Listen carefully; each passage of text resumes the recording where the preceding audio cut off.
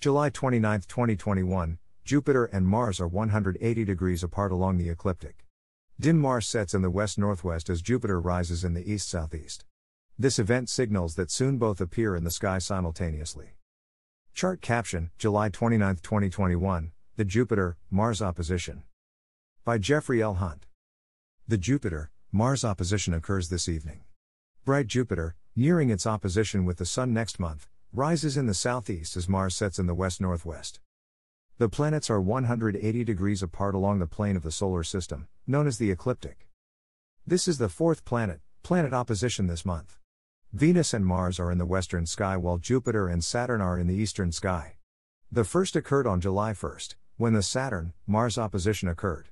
The Venus-Saturn opposition occurred on July 6, followed by Venus and Jupiter on July 21.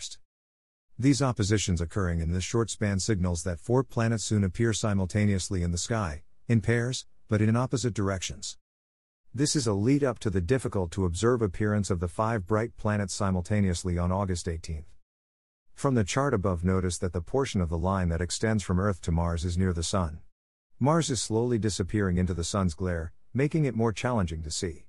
It passes behind the Sun on October 7 and slowly begins to climb into the morning sky. Additionally, Venus is not far away from Mars, after their conjunction on July 12. Venus appears in the evening sky with Jupiter and Saturn until it disappears into the Sun's glare and jumps into the morning sky during early 2022.